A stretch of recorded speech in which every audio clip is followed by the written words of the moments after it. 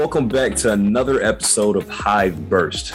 I'm your host again, Jerry Donasian, giving you the clear feed of everything that's going on the ground with the Charlotte Hornets. Except this time, I have a guest. Just like I promised I would try to have as many as possible on the show, I have a good friend of mine, a good old friend of mine, Ashton Hunter. You could just dive into what it is you do a little bit and why exactly I have you on the podcast to begin with. Yeah, so my name is Ashton. I'm in the radiation oncology field, so really, just dealing with treating cancer patients with radiation. Born and raised in the Charlotte area, almost 25, so I've been here 25 years pretty much. So, and that's exactly why he's here, people. Just having an insight of somebody that's watched Charlotte sports teams, in particular the Hornets, just grow from pretty much, from when they were the Hornets once upon a time in the 90s to when they changed the name to the god-awful Bobcats for whatever reason. And now we're back to being the Charlotte Hornets again. But now the team's actually looking competitive. LaMelo Ball actually looks good. Miles Bridges, everybody on the team in general looks like they're meshing well this year. So having a fan of the game per se, just going through it sounds like it'll just be a great idea for my first guest before we actually get to players and stuff like that. But we're just going to dive right into things here for the show purposes. So first topic of discussion, how's the vibe around the city, especially since you work in the Charlotte area? How does it feel just like on game days or whenever you're heading back from work, just seeing the influx of traffic and everybody just in the city probably lighting up at bars? I know when I go out and stuff, everybody seems just ecstatic to just be, the Hornets are good. The Hornets are back. So how does that feel for you? Like just being in the area? Yeah, I think it's just a great atmosphere. It's in Charlotte right now. The Hornets for the longest time, they were, like you just mentioned, they were the Bobcats. They weren't looking too good at all. But, like the culture here is just feeling a lot better. It's like there's something to be excited to watch, just going out there actually see players compete, which is really exciting. Right. See, I think honestly, like it kind of sucks because I can't be at bars and stuff like that sometimes whenever the games are going on because I have to just cover the game in general. So I'm probably going to be either in the arena or covering it from home via Zoom and stuff like that. So I wish I could feel that atmosphere on a daily basis, but just going out now, like if I go out with my girlfriend and we see a bar, we're sitting at a bar and there's like a classic game or a game from a couple of days ago that's being played. Everybody's just tuned in still to an older game. Win or lose, the team's just very, very exciting to watch from all the highlights that we see like on Instagram or YouTube or whatever it is of like, the Hornets young star. And that's where we're going to piggyback off of right now, since this is LaMelo Ball's year 2. Obviously, rookie of the year last year, broke a couple records for youngest player in franchise history to do X, Y, and Z. Seemed like everything was being shattered by LaMelo. So what do you think about his development and how it's gone so far for him in year 2? Yeah, definitely. I mean, he was pretty good his rookie year. I mean, won rookie of the year, obviously, but his improvement since last year is just like actually amazing to see. It's just great to have that star in Charlotte. That's what's really exciting about it all. And the fact that he's out here playing at a high level is really interesting.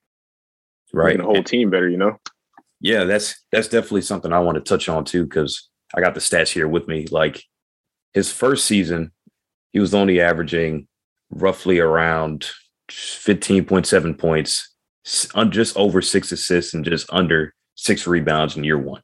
And for a first year player, that's like, that's amazing. Like I think of LeBron in his first season, he averaged right around 20 points and then 6 and 6. Like, of course, like he's off by the points a little bit, but everything else is, flat out right even with the king, one of the probably the greatest player of all time. And looking at his stats now this year, he's averaging just under 20 points a game, 7.7 assists, and just over 8 rebounds a game. So it's like year 2, triple double threat. Exactly. Like he already seems like he's on the right path to actually be a legit, like, all-star in this league. I'm not going to go the Hall of Fame route quite yet. He's still very early on, but he's definitely looks a lot better. Like what do you think were some of the keys to his like improvement? I mean, probably honestly, the most basic thing is hard work. I mean, to perform at a high level your rookie year, you can't just let everyone down and have that sophomore slump. You got to continue that play, practice, perfect your craft. And it looks like that's what he's been doing. Exactly. I mean, That's kind of how I feel about the whole process too, that we've seen Charlotte go through when it comes down to the NBA draft. Obviously, they've had a lot more notable misses than they have actual like makes. Definitely. And we think back to 2011 whenever Kemba came in, that was like, okay, we knew that kid's a bucket. He was going to go out and get his and score the basketball at a very high level, and he did that for Charlotte for numerous amounts of seasons until, man, I can't win here. It just exactly caved out. But now that's the biggest thing. Yeah, exactly.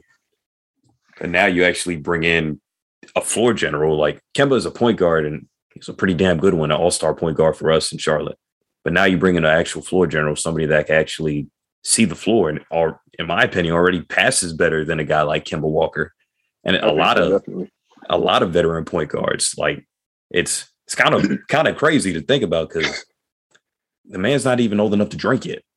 Yeah, he's 20, right? Yeah, 20 years old. Second, third youngest player on the team. It's crazy. Yeah, and the only people that's like younger than him is obviously some of the rookies. So it's just kind of like really special to see someone just come into the league with that kind of flair and ferocity, where he looks like he's been in the league for about 6-7 years. Definitely. What are some of your honestly, thoughts?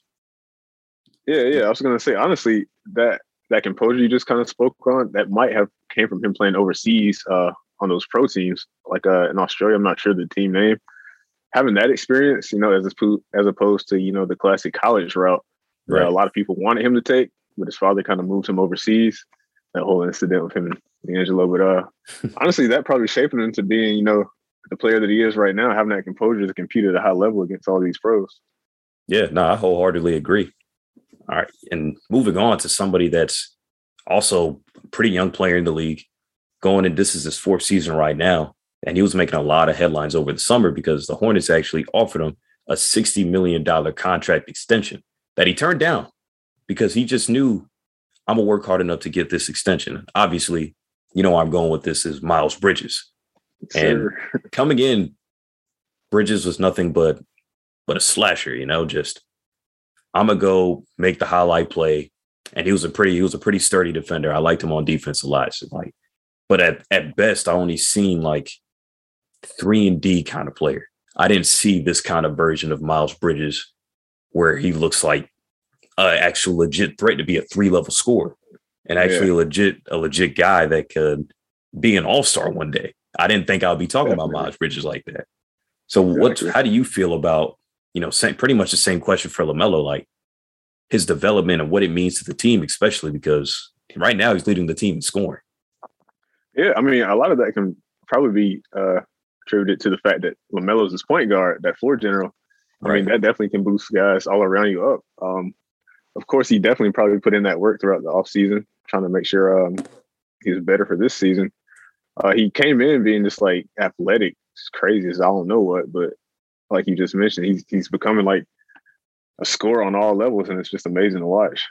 Maybe most improved, maybe, I don't know, candidate. Yeah, that's where I was going next, though. So there's a lot of potential candidates out there right now, and Miles is probably at the top of the list just because of his monster start to the season. He's already had 5 30-point games as well, and we're about 19 or so games in, and it's like, damn, that's already more than he's ever had in any season in his career, his young career so far. But also at the top of that list would be a guy like Ja Morant. But my argument for why it should be Miles over Ja was the number 2 pick in his draft behind Zion Williamson. If you do the redraft, he might be number 1, but that's a conversation for another day. I put him number 1. But Ja was drafted to be a superstar kind of player. Like he was drafted to be it's all expected. Like Ja Morant was drafted to be the savior of an organization in some senses, just like how LaMelo Ball was drafted to be the savior of the Charlotte Hornets. Miles Bridges was drafted just to be a potential franchise cornerstone piece, like a good complimentary guy, and like that would be my argument for Miles over Ja in the most improved player award. Of course, we know Ja means more to his team. He's the point guard. He's the head of the snake. But Miles Bridges right now is the reason why, a big reason why the Hornets are where they are right now. and they're currently fifth in the East right now. They're 11-8 at the time of this recording. So it's safe to say without his production, they might not be sitting too pretty in the Eastern Conference. Yeah, definitely. He's a big part of that success. Big part. So, like, what do you like? You know, like I touched on earlier before we started the segment.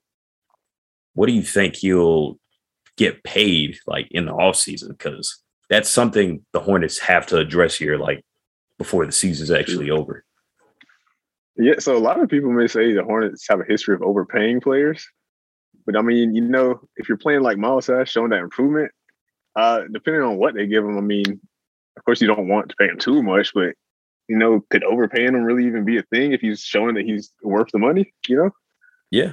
I mean, he's only going to keep improving. He's, what, 23, maybe? Yeah, 23, 24, yeah. He's in that age span. And that's, you know, I'm right there with you. Like, Charlotte overpaid for Marvin Williams. Charlotte overpaid. Like, Marvin Williams, great guy. But one of my first interviews when I touched down, you know, being the beat reporter for the Hornets, like, he essentially kind of took me under his wing. I felt like it was like, damn, I could do this job. So I love Marvin, but still got a lot of money from the Hornets that they probably shouldn't have paid for. Yeah. Nick Batum, obviously being a huge mistake for thinking that he could have been a number one, like he got number one option type of money whenever the Hornets signed him because he had a great season with Portland. Not that guy, pal. Yeah, like seriously though, you know, like he wasn't it for the Hornets for him to be like a big number two guy with Kemba Walker. Like, no, like he played like a role player. And I love Nick Batum. I think he has to, like, he knew his role. But the thing is, if you get offered big time money, you're going to take it. Like, you know, why not? Yeah, exactly. Yeah. So I'm right there with you. I think Miles Bridges can govern a contract north of $120 million. Like, yeah, honestly. And kind of when you look at that, like I just mentioned, he's young and he's showing this talent that he has. And hopefully he just keeps improving. Guys like him, LaMelo, pretty much the whole team is fairly talented. I think there's 12 players on the roster that are 25 years or younger. That's ridiculous. It's crazy. And the success they're having right now is great. I mean, we're in their fifth right now, but I don't think there are too many games behind. I think Brooklyn's in first right now. It's not too many games separating them. Mm-hmm. You know, knocked off top teams in the East and West recently. So they're talented. Exactly. I like it. It's worth paying players if you got a talented young core like that. And you got, yeah, exactly. The Warriors did, right? Yep. That's where I was going. Exactly. Like they locked down their guys early on because they built it through the draft. That's why Steph Curry, Klay Thompson, and Draymond are probably all going to retire Golden State Warriors at this point. Like, we could probably put money on it and win big in Vegas. But before we leave off of this topic, just stats for the people that are listening. Miles Bridges last year only averaged 12 points, under 5 assists, and 5 boards a game. This season, he's already up to 20 points, 3 assists, and 7.4 rebounds a game. And to throw in, he's had like a lot of big double-double games, and playmaking is where he's taking like his next step as a being a more complete player, an actual threat in every facet of the game offensively. And he guards the team's best opposing offensive player because he's their best defender. Just leaving that out there for people that are on the John Morant train, or Desmond Bane also who's improving in Memphis as well. But Miles Bridges should be your pick, your guy. Yeah, he plays with that tenacity. I mean, a couple games back, I forgot who it was. He got dunked on by somebody. He had a tweet saying, like, I'm going to jump with him every time. Jaylen Brown. Something like, yeah, Jaylen, oh, yeah, my God, Jaylen, yeah. But, yeah, I really like that. He plays that tenacity. It's like you don't see that with a lot of players that, you know. Yeah. I like it, man. Exactly. All right, next up here that I just want to touch on, too, since we kind of dove into it a little bit, just with the vibe of the city and stuff like that. Like, being in the area all the time, like as much as you are, what are, like, especially adding this to the mix too, that Cam Newton is back in Carolina as well. Like, how much fun is it just to like experience this, like, you know, the nightlife? I know nobody loves traffic, but you know where people are going. You know, people want to be at Hornets games and Carolina Panthers games. So like, is this like an all-time high for like Charlotte fans right now? Obviously, the Panthers were in the Super Bowl not even 6 years ago. So we're not talking about February football. We're talking about just a pretty good basketball team. And the Panthers, pretty solid as well. Like, we're not a football podcast, but Sam Darnold won the guy. But just both teams in Charlotte actually just being competitive and actually good. Like, how does it feel in the city right now in general? Yeah, I feel like that's something that Charlotte's never had, simultaneously. Like, football team good, basketball team not good, or vice versa. But like you touched on just briefly, right, that Cam's back, and I feel like a lot of people feel that energy that they felt back when we went to the Super Bowl. I feel like they're remembering that and like, oh, Cam's back. We're getting that feeling back. Everyone's happy. Everyone's having fun watching Cam. Mm-hmm. And that goes for the Hornets, definitely. Not just LaMelo, like we just talked about, Miles Bridges, and you got Terry, Gordon, Hayward. Everybody's out there competing. So it's just great to be a competitive sports team now. A lot of people are loving it. Traffic's up during those game days to compare it to years past. You can notice it. But I like it, though. I like it. Yeah, a busy city is a happy city in some senses, especially when you break it down sports layman's terms, like it feels better to be in the environment. Yeah. But pretty much the last segment that I want to wrap it up here, just something fun that I'll probably ask every guest moving forward. This team, this Hornets team is currently constructed, like you said, they have 12 guys under 25 years old, which is ridiculous that they are the 5 seed in the West currently right now at the time of this recording. Do they have what it takes to be the best team in franchise history? And obviously we got to throw it back to the 90s teams, and particularly the 92 and 93 team that I like, with a Hall of Famer in Alonzo Mourning, one of the best shooters of all times. Dad's was also a pretty damn good shooter himself in Del Curry. Then you got Grandmama Larry Johnson, Muggsy Bogues, and Kendall Gill. Where does this current Hornets team stack up to something like that? Do you think they could? They had a limited playoff success. They didn't get out the first round too much, and that core guys that I mentioned didn't stay together, but they were pretty successful. They had some good runs, and people remember them. So what do you think they stack up with a team like that?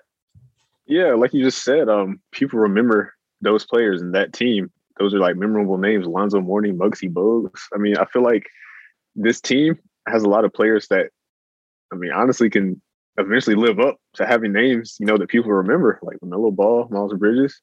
Like we keep saying, they're young. If they keep improving, keep playing.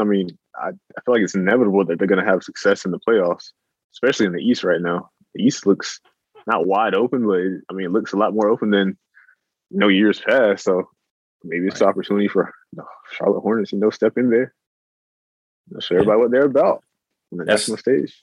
That's kind of how I feel about it too. Those teams are good. I love Alonzo Mourning, and anybody that knows me, or for these listeners now, I love big men. Just that part of the game is so underappreciated. That's why the golden age of basketball for people our age, and I'm 24, about to be 25 soon. It's 2000s, 90s, just because there's so much dominant big man like Shaq, Tim Duncan, Karl Malone in the 90s, Sean Kemp, David Robinson. David Robinson. There's just a lot of big time names at Chris Webber that I love to just watch personally. So that's the one thing that this current Hornets team doesn't have that bothers me a little bit. Maybe they won't be as notable, but in this new NBA, maybe they don't need a guy like that. Everybody wants to run and gun and get as many 3-pointers up as possible. And this Hornets team, especially since everybody is so young, they like to get out and run and push the ball in transition as every possession. At the start of every possession, you're seeing LaMelo getting the rebound, and he's throwing a 90-yard touchdown pass to whoever's streaking down the court, and hopefully it is Miles Bridges for the big-time play. So maybe it's just not necessary for a dominant big man or an imposing shot blocker that his team needs to have. But one more segment I want to squeeze in before we are out of here. We got a couple minutes left. What does LaMelo Ball need to do Michael Jordan need to do to make sure LaMelo Ball is as successful as he can possibly be? MJ is obviously, for everyone that's probably going to listen to this, knows his stats: 6-0 in the finals, 5 MVPs or whatever it is, like multiple time scoring champ, 30.1 scoring average. He knows what it takes to win. So what do you think he needs to do to build around his star? Yeah, you kind of just said it. He needs to make sure that there's players around LaMelo to keep the team at a level where they need to be. I feel like when Kemba was here, like he was an all-star guard, but he didn't have really any talent around him. So only one player can do so much in the NBA. You need a team to be successful. And right now, I think this is the best Hornets team throughout Michael Jordan's ownership of this franchise. Oh, hands down. Yeah. And I think that's in part because the talent around LaMelo is like a bunch of young guys, talented, hungry, ready to play. Like he just needs to continue to provide LaMelo with those options to go to so that he can make the team as good as he can.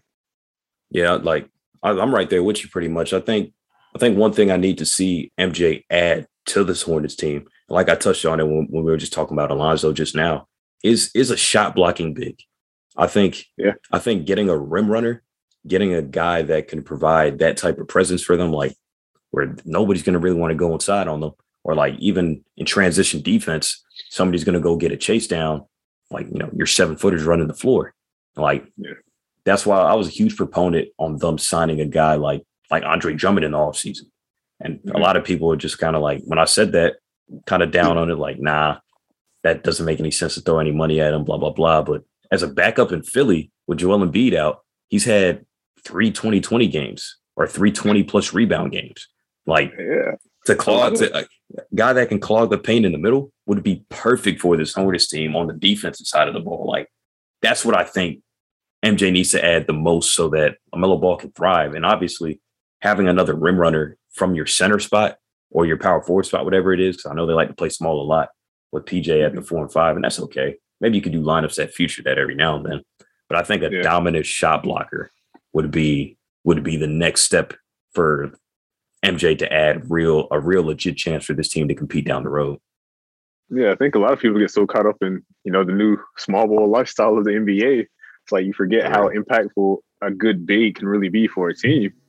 And, the big doesn't even have to be like the best player, like take a DeAndre Jordan back with the Clippers. Like he's just run the floor, be there for the oops from Chris Paul. I mean, another lob city in Charlotte. You got Bridges right there, get a nice center.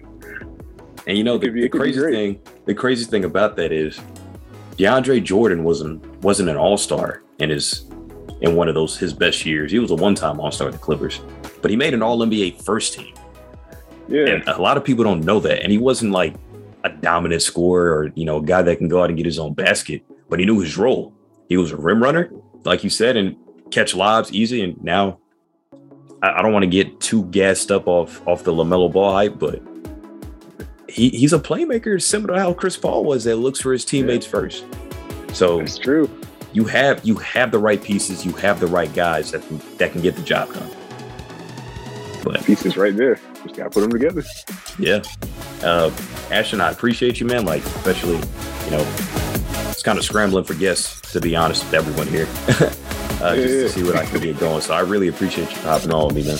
Yeah, man. Honored to be here, bro. Yes, sir. Another episode of Hive Burst in the Books, man. Y'all keep watch. Stay tuned for next week when hopefully I can get a player on here. I'm trying to shoot for James Booknight. When I've been talking to the PR team and just get another young guy in here. Also, I actually have some family history with him. But if he doesn't hop on next week, we can discuss that and I'll go into what I'm talking about. But another episode of Hive Burst in the Books. Thanks again, Ashton. We are out here. All right.